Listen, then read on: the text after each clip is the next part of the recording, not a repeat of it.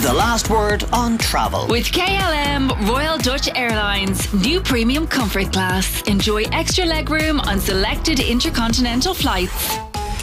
There's going to be a lot of Irish people in Paris in the coming weeks because of the Rugby World Cup. But apart from the rugby, there is so much to do. So we've asked Sarah Slattery from the travelexpert.ie to go through the various things to see in Paris. And as it happens, Sarah, I was there last month as well.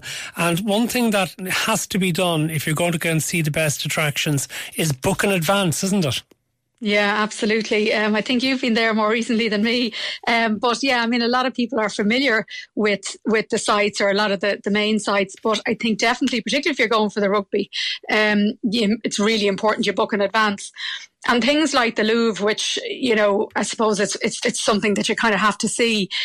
There's 35,000 works of art there, you know, 380,000 objects. So it's impossible to try and see it in one day. So if you can, I'd say try and book one of those small group, skip the line tours that will, you know, take you through everything, through the highlights. You'll see the Mona Lisa, you'll see the Venus de Milo, and, you know, all the things that you want to see in those 3 hours. And at least you won't feel overwhelmed when you walk in and kind of wonder, you know, how do I need to spend the whole day here? Because so if you don't book, the queues to get in can be hours long.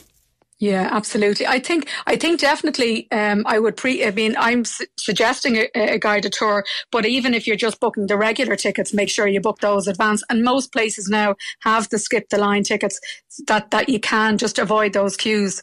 But it's still, you know, get there early, because once you get inside, there'll be queues to see some of the attractions there as well, unless you're already on a guided tour. Okay. Now, there's lots of other things to do at the same time. We went down to Notre Dame, which of course is closed because of the fire, but it's still actually fantastic to see from the outside. And they also have all the hoardings around it showing the work that they are going to do and the rebuilding, and it's absolutely fascinating. Yeah, I mean, I think just even like that, walking around Paris and seeing some of the sites like that, like Notre Dame. Another one that's worth doing is a cheap way to see a lot of the sites is to cruise the Seine, like €20 for 2 hours. And you see a lot of the landmarks along the riverbank there. I think you see Notre Dame, you see the Louvre, the Eiffel Tower, all from a relaxing river cruise. So there, some of the parts of the beauty of Paris is that it's so walkable, and there's so many things like that. Like Notre Dame, so many stunning monuments that you can just come across as you're walking around the centre of Paris. Cruising the Seine, we did that, and it's absolutely terrific. We were blessed with the weather we got on the day of it as well. But there are things that you do have to be aware of as well. We did want to go and see the Musée d'Orsay, but that was actually closed on a Monday. So I think it doesn't open on a Monday if people are staying on for a long weekend. And if you talk about taking a walk, the Champs-Élysées is a place to definitely walk along, isn't it? Absolutely. And you have the fan zone, the rugby fan zone is at one end at the Place de Concorde. And then you've got the Arc de Triomphe at the other end. So it's just such an incredible street to walk along. You've got all your Louis Vuitton shops and all that as well. But you can actually climb to the top of the Arc de Triomphe. I don't know if you did that. I didn't actually do it, but I'd say it'd be particularly cool now. This time it's €13 to climb to the top, or to the entrance fee. And you'll see the whole of Paris, and you'll also see that whole fan zone down the opposite end. So I think that would be something that rugby fans would enjoy. Okay, and then the Eiffel Tower itself, and that's something else we did. Now, we walked up the 2 flights to the middle part before you get to the lift, and that's the only way up, and it's a hell of a walk for those who may not be the fittest, but very much worth doing. Yeah, and I think, again, I don't know if you pre-booked, but if you want to use the elevator, I think you need to book that. It's like there's separate charges. I think it's €28 for the whole lot to get right to the top, including the elevator.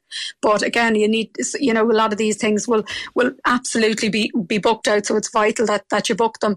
And remember, you know, you can go at night time as well. You know, you've got the lights. So it's something that you can also do in the evening. They can also book lunch or dinner there as well. The views from the Eiffel Tower are just absolutely spectacular and really emphasises how beautiful a city is. But also, if you go to Montmartre, you also get tremendous views of the city. Just tell us a little bit about that. Well, it's completely different, I suppose, isn't it, to the rest? It also feels like a village. It's like, I suppose, you've got art galleries and you've got lots of street artists performing there.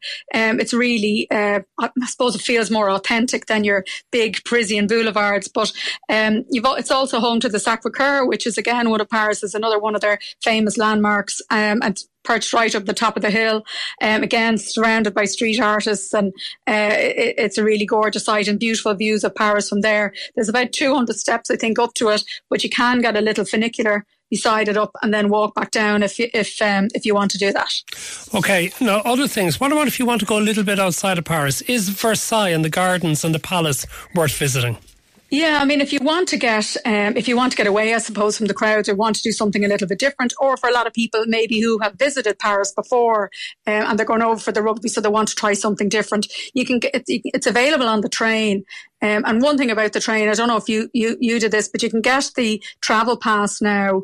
They're incredible value. Like, it's when you just think of how much we pay for a taxi from the airport. You can get travel passes for, like, I just priced 2 days because I think people will more than likely be there for 2 days, including from the airport, from Charles de Gaulle or Orly Airport, €43. And that's the outer Paris area that will bring you to the airports, but it'll also bring you to Versailles as well. So, like, it's incredible value. You know, you can go out there, you could spend the day, so again, I suppose, depending on the weather, but it could be something nice or something different to do. I wonder, will there be many of the adults going for the rugby who'll also decide to go and have a day at Disneyland Paris? Yeah, I mean, that pass I was talking about, that covers Disneyland Paris as well. The outer, there's 2 different passes actually. There's a Paris only tickets are €22 for 2 days. So even if you're not going further out, that's even worthwhile getting. But to include your airport transfer and Disneyland Paris and Versailles, I mean, that's another alternative. You know, it could be good fun. I imagine for adults or families, it could be a bit of crack. Okay, listener comments coming in. One says from Orla, says, I took my daughter to Paris in April. We had a great time. I booked the hop-on, hop-off bus. Well worth it, as it goes to all the sites. That actually is true. We used that as well on one of the days. Orla says her daughter loves art, so the museums, especially as a Monet fan, the Musée d'Orsay was fab.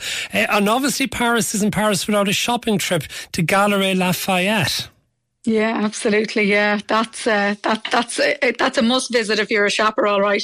What about eating out? Because the one thing that struck me, I don't know what it's going to be like during the World Cup, but I felt that when we were eating out, and this was a month ago, that the value was better than we would have got in Dublin. And that says something, because it wasn't cheap, but it certainly wasn't more expensive than Dublin.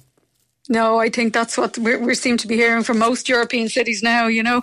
Even a place like Scandinavia, which were always considered expensive, now all of a sudden our prices, it's dearer to eat out here. I mean, another thing that I think is good to do for people who want to see a bit of the city and want to get some of that French cuisine is a food tour, because you can combine it at lunchtime or dinner time. They're usually about 3 hours, cost about €100. You get to see, you get to try lots of different foods. You still get the tour of Paris to get insider tips. And particularly if you go at the beginning of your trip, you know, you'll find some like hidden gems. The guides will always tell you, eat there, or this is a cheap place to eat, or this is an authentic place. So that can be another good way of, you know, finding out the good restaurants where to eat at a reasonable price, and also getting your lunch or your dinner included in the price. Thank you very much, Sarah Slattery from thetravelexpert.ie. The Last Word with Matt Cooper. Weekdays from 4:30. Today